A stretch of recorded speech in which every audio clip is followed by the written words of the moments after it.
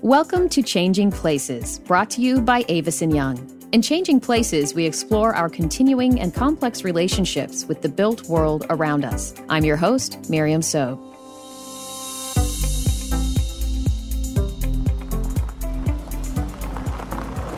When you pull up to SoFi Stadium, the first thing you can see is a magnificently curved roof, which almost looks like a million silver tiles suspended in midair. You can also see airplanes flying into LAX. There's a beautiful lake just beyond the parking lot. When you enter the lobby, you descend the stairs and the field is right in front of you. It is truly an indoor-outdoor space with plants, trees, and enclosed spaces combining into one unique experience. It looks and feels like a modern, minimalistic creation for modern audiences. Located in the heart of the city of Inglewood, SoFi Stadium has ushered in a renaissance for the city, community, and stakeholders across the value chain. This is a story about meeting the needs and interests of the community while ensuring the presence of a new stadium was an asset to its new home city rather than a hindrance. In this episode of Changing Places, we're going to explore what happens when empty lots and vacant land are turned into the most technologically advanced sports stadium and urban complex in the world. What kind of benefits come from having a massive sports complex in your backyard? And how did those planning the structure ensure that it was a space for everyone, not just game day ticket holders? So, how does this newly designed stadium and grounds hold up in light of the changing way many of us view large gathering spaces in this COVID-affected era? Our guests are project manager Gerard McCullum from Wilson Meany and landscape architect Mia Lehrer from Studio MLA. They'll guide us through the development, building, and opening of SoFi and reveal to us how their different visions help to create SoFi Stadium, an unrivaled sports and urban complex. Gerard McCullum, Mia Lehrer, welcome to Changing Places. So, Gerard, how did you first become involved in turning Hollywood Park Racetrack into SoFi Stadium? Well, actually, back in 2005, the company I worked for, Wilson Meany, was the in-house developer for a real estate investment firm called Stockbridge out of San Francisco. And they had purchased the former racetrack in 2004 with a two-pronged pledge. One was to preserve the racetrack, if at all possible, through some state legislation. And two, if not, to redevelop the actual property itself. That's when I came in. I had been a part of the Inglewood community on other projects before, namely the acquisition of the Great Western Forum for the Faithful Central Bible Church. So I'd been actively involved in real estate transactions for a while. And so that's how I actually became involved, was as they were looking at the future of Hollywood Park, they wanted somebody local that understood the community at large. And I was fortunate to be that person. Mia, how did you first become involved in turning Hollywood Park Racetrack into SoFi Stadium? We were approached by Wilson Meany developers from San Francisco coming to Los Angeles to look at the racetrack at Hollywood Park and turn the area, 298 acres, into a development that was mixed use. And the stadium was an added feature after we'd been working on the project for a while. It became clear there was another site available. So new partners came in and the rest is history. Did you experience any pushback at all as you and your team began presenting ideas to the community, private businesses, the city of Inglewood? Yes. You know, if you recall, the site right across from the Forum was previously under consideration by the Walmart Corporation, who tried to pass an initiative to bypass the planning process in the city of Inglewood. That didn't go very well. So when we came up to sort of propose Hollywood Park, we stepped back to look at that situation, study it, and understand exactly what went wrong there. We took about a year and a half to just actually go out and, you might call it a road show. We did a listening tour for about a year and a half. I know that's a luxury for most developments, but because of the scope and size of this project, we thought it was absolutely necessary to hear from the citizens and get their input in terms of what they did and did not want. So you said you changed attitudes by being able to do that. You said a year and a half of listening to the community. That seems like a long time. It is. You know, by doing what that sort of year and a half process, we were able to change the attitudes of the citizens from being opposed to development vis-a-vis the Walmart development to looking at what the future could hold by doing those listening tours. With regards to the stadium and the redevelopment of that area, was there any pushback from the community or the city of Inglewood to this idea? Well, actually, because there had been work already underway for about 6 years on what we call, a planning effort associated with Hollywood Park, the racetrack. And so the idea of keeping a lake like what on the site that recalled the racetrack became important as part of a park. And so there was this sort of sense that there would be change and and people were being promised by the developer and by the elected officials, especially the mayor, sort of a new chapter in Inglewood. And one of the things that was clear was the community did not want more commercial, large-scale sort of box development, and either did the mayor. Was it important for you, from your own design aesthetic, to take advantage of everything, I guess, that the site had to offer to make sure that it was accessible for the community and then also environmentally sound? Yes, it was extremely important to consider this, let's say, neighborhood within this small city to be well sort of integrated in terms of the environmental features and parkland, and also some of the other important uses that would make it a plus for the community. So that what we call infill development would actually be of tremendous value, not just for the new neighbors and new neighborhoods, but also for the people that already live in Inglewood and have been there for generations. Well, what would you say is in it for residents in the area who are concerned about the impact that this was going to have? And the reason I'm asking that is, there's a lot of money for sports arenas. And how is it that you can justify these kinds of projects in communities that may have been able to use the funds for something more tangible, programs and such? Well, I think the key to your question is funds. Where do those funds come from? You've got almost over 330 acres of land. How do you create something that's a viable alternative to just vacant land that's not really paying any of its fair share of property taxes or revenues to the city? You look for private investors to come in and to partner with the city to create kind of a future that's both livable for the local citizens and yet also profitable for those that are investing in the property. And that's where you get some things like a Hollywood Park being converted into SoFi Stadium. You're correct in terms of if we were only building a stadium, that would be a question mark. 8, maybe 16, 20 games a year. If you look at most stadiums of that size, they're mostly open and vacant parking lots. And so where do you create consistency in terms of job opportunities, tax revenues, sales tax, parking tax, or whatever, if you have so few events? And I think when you look at Hollywood Park, it's a very different project in that it is an urban infill project. We're building 2,500 homes on that site, a hotel, 25 acres of park space, over 330,000 square feet of retail for the first phase. So there's a lot more that goes on besides just the activities at the stadium. And so that's where you get a bigger return to the citizens beyond just the event dates themselves.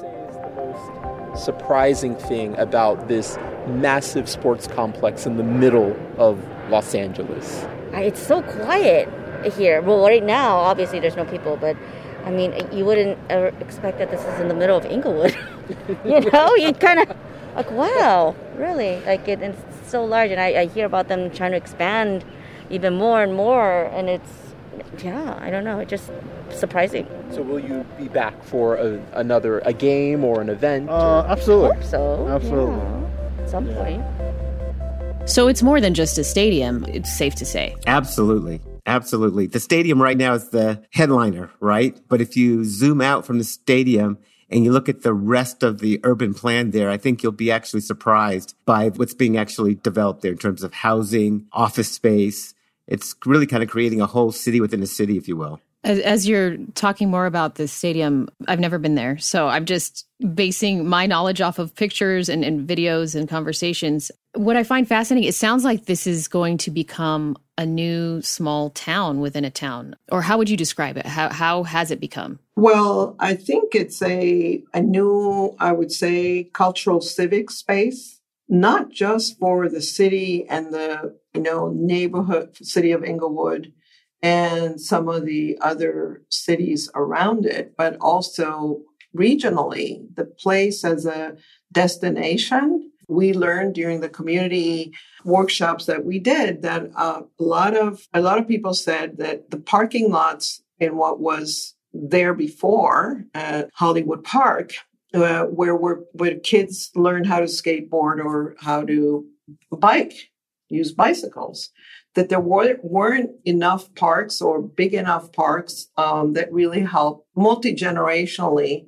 for people from when they were very young to when they were older to really kind of, really use the place as a park with their families for whether it was picnics or bicycling or skateboarding. And so really, in some ways, stadiums have become that. They were expecting to have a park, and the park incorporated a lake, and we were supposed to plant a certain number of trees, and it was over 5,000 trees, and that's what we did. We planted trees, not only as trees along the roadways, but also along the parks that surrounded the lake and the rest of the stadium. It was done in such a way that it would be looked very much of a deliberate strategy to make it beautiful and people-friendly places where people could sit and jog and play music and create memories. So I love to actually exercise. I love to pray. It helps me clear my mental, to be honest with you, and it relieves a lot of stress from the day. I would say it's definitely a benefit to the community. Somewhere, it's a place where people can go out and take pictures, enjoy time with their family, and just be free and enjoy the crisp air, watch the scenery, and just enjoy life. It's more of my personal time away from the world. I've came here several times with a girl that I worked at a facility around the corner close by, and we would exercise together. But for the most part, this is more like my solo dolo outing. It's interesting because my understanding of the stadium is just, the news articles that I've read in the background. And so I haven't seen it with my own eyes, but it sounds really cool to be able to have so many different facets to it. It's not just a stadium. Gerard, how important was it that jobs around the redevelopment of Hollywood Park went to residents of Inglewood instead of being outsourced across Southern California? It was very important. When we started in Inglewood, it had a 17.8% unemployment rate. In the city, we had a 30% local job hire requirement for the construction site and a 35% post-job hiring beyond construction, so that it just wasn't, 2-3 year at a pop sort of lift in the unemployment rate, but it was kind of sustained over the lifetime of the project. And so those were things that sort of the citizens really wanted, and we were able to accomplish that.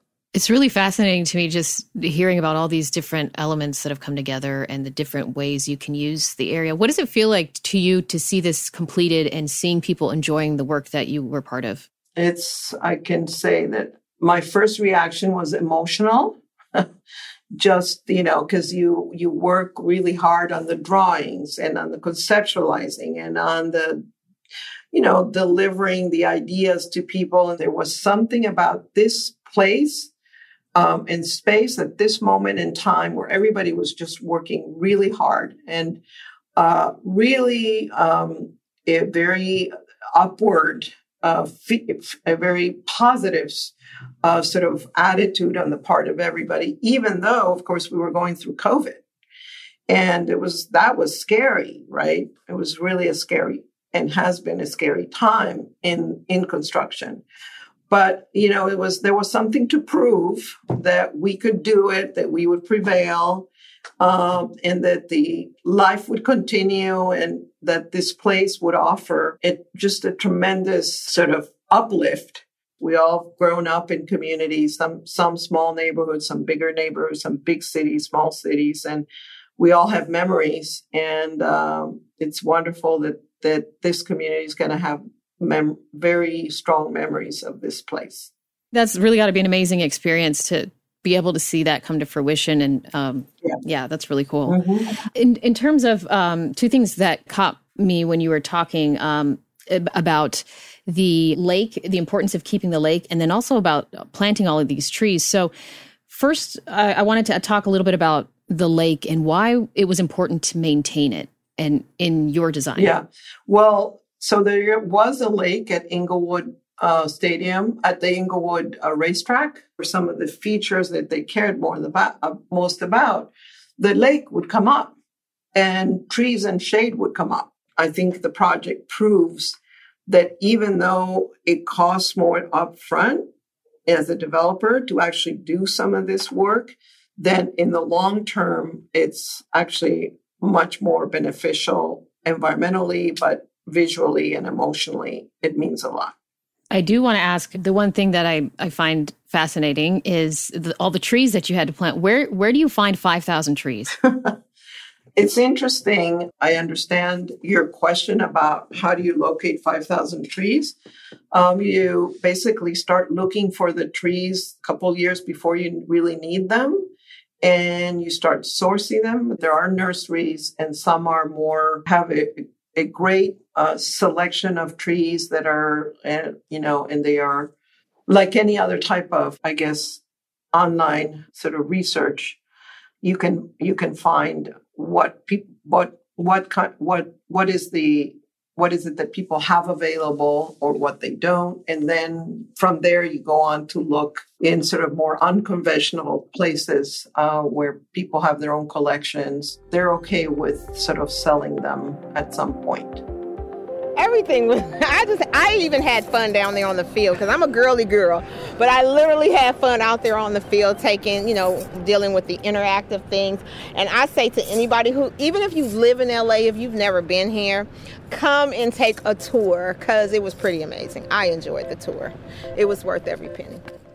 When you look back at the design of the stadium and think of how we're now in this sort of COVID era, does that change your perspective on things at all? Or did it just happen by chance that you were able to design something with this open air design? Well, yeah, I think it's a good question, but I think we landed in the right place, which is an open sort of an environment where indoor and outdoor are very sinuously integrated, and where we really were trying to celebrate the California climate and that indoor-outdoor set of experiences that architects over time have tried to sort of take advantage of in terms of the benign climate out here. So I'm working with the architects HKS. And so in terms of as the cool air comes through, you really sense you're outdoors, and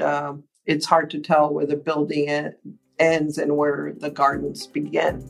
When it comes to SoFi, do you think SoFi has become an integral part of the city of Inglewood? And is it an example of something well done that other cities can look to? And we'll get back to those questions. We're going to take a quick break and we'll be right back. Before we get back to SoFi Stadium, Changing Places, brought to you by Avis & Young, continues to explore and question our complex relationship with the built world around us. Do you dream of attending an event at a 21st century stadium built for our new reality? Are you someone who just wants to see the game or concert without all the bells and whistles? Or are you perfectly happy sitting on your sofa watching a football game without 20,000 new friends? Stay tuned for the next portion of Changing Places, brought to you by Avis & Young. I'm Miriam Sobe. Let's continue with our guests, Gerard McCullum and Mia Lehrer. Gerard, a minute ago, we started to discuss how you and your team worked with the city of Inglewood to ensure the entitlement of the land worked for everyone involved. Is the Inglewood relationship a blueprint for other cities around the world? Can it even be replicated? I think so. I really applaud everyone, the SoFi team, obviously our team, the city of Inglewood. Together, we charted this course to create this future for the city. And it was a collaboration and an understanding between all parties of what each needed, what SoFi needed and what the city of Inglewood needed. And there's that partnership that will go on beyond just the development and getting the entitlements done. And I applaud that SoFi Stadium team that really has engaged with the community beyond its events. So it's totally approachable to everybody that lives within the city of Inglewood. And I think that's what you need. When you have such a large project, it becomes a pretty significant neighbor of yours. And I think that's really what we embarked about, what SoFi Stadium is doing, is creating a sense of being a good neighbor to one another so that the future is just, works for everybody. Do you think a project like this can be replicated elsewhere, or is this something that is just so unique? Well, I don't think it could be replicated in cold climates in the way it could be replicated in sort of certainly in warmer climates, which the Mediterranean climates like ours. There was tremendous leadership, both in terms of the ownership and the elected officials, the mayor, also the developers that are involved in the retail and both the professional team of architects, engineers, and then also the builders. All combined, it was a memorable experience and a very positive one. When it comes to your experience with SoFi via entitlements and repurposing land, how would you advise another city if they wanted to do something similar? I think they first need to set up their objectives. It's easier when you go to a city like Los Angeles that has a large staff and quite a few competent people, primarily because they've just done so many projects. It's such a large city that can afford to hire staff. They're handling a lot with a very few staff. And so one of the things I would say to those cities is that be prepared and make sure all your departments are lined up to be able to handle any of these type of projects that would come into your area. So if you set out to go after an Amazon, make sure you could actually execute that in a timely manner, or else you sort of lose those opportunities for those type of investors to even look at your communities. Speaking of doing things in a timely manner, it seems like things have to kind of come together and start the ball rolling. But what would happen if one of the stakeholders dropped out or raised objections to part of or all of the project? How does that affect everything? Oh, in a major way. And it depends on who that is, right? So if it's the city, gosh, and you're not entitled and you don't have any rights that are vested, you're stuck. Change of political environments, you're stuck if you haven't invested those rights or did that investment up front early. And so that can kill a project. It's very important. Timing and stakeholders. Is there any fear when getting involved in a large project like SoFi that it might not come together? Or is it something that's pretty much set once you break ground on it? Once we break ground, it's pretty much set. It's getting to break ground is the problem, or it's where the risk is, right? Getting that land entitled in California is just increasingly becoming hard to do. And so up until that point of groundbreaking, when you finally have the rights to develop and you're ready to start the project, that's the most tenuous time of the project, in my opinion. If you can't get the right to develop that land, you may own it. But if it's zoned one thing and you need it to be something else, that's the crucial time. And so, we did the entitlements also for the arena across the street, which will be the Intuit Dome, right? The Clippers Stadium. And that project took us all the way up to the state legislation to get special legislation from that, called leadership, to be able to get through the CEQA process and not be bogged down by lawsuits and other folks that had other interests outside of just providing something for the community. That room that controls like all of their electronics and stuff. Oh, the data center? The data center, as well as the, what did you call it? Like the Samsung. The center, the Jumbotron that has he says it's like 4 stories high, but that screen, you cannot miss it no matter where you are. So that was pretty amazing. I was also fascinated about how they said they constructed the infrastructure of the building because of the earthquakes and stuff, because the stadium is not that far from the vote line. They put a put a lot of thought into a lot of things. Also how, they have the turf out there that is not grass. We don't have to worry about using a lot of water. I like how they brought in all the different plants and how they have sections of it that kind of represent different portions of the state. Like you have the mountain views, they have the Palm Springs, the palm trees. They just did a lot. So it was pretty fascinating to me. How do you think we can change people's conceptions around sports stadiums and make them seen as a fully functioning part of a community, like what happened in Inglewood? When you're in large cities like Los Angeles County to be exact, you have to provide more than just a stadium. Land is at a premium. Housing is extremely tight. We have housing issues. We have a number of issues that we have to address for the citizens. And so you have to come really with a multi-pronged approach than just a single purpose at this point. And so going forward, really sensible, smart urban planning that considers the whole environment and not just a single purpose is, I think, really where we're going to have to go. If it's not a large project like Hollywood Park, SoFi Stadium, even if you're sort of filling in outside of residential, what other amenities or whatever that you could make the community get closer to being whole, I think is really going to be the answer going forward.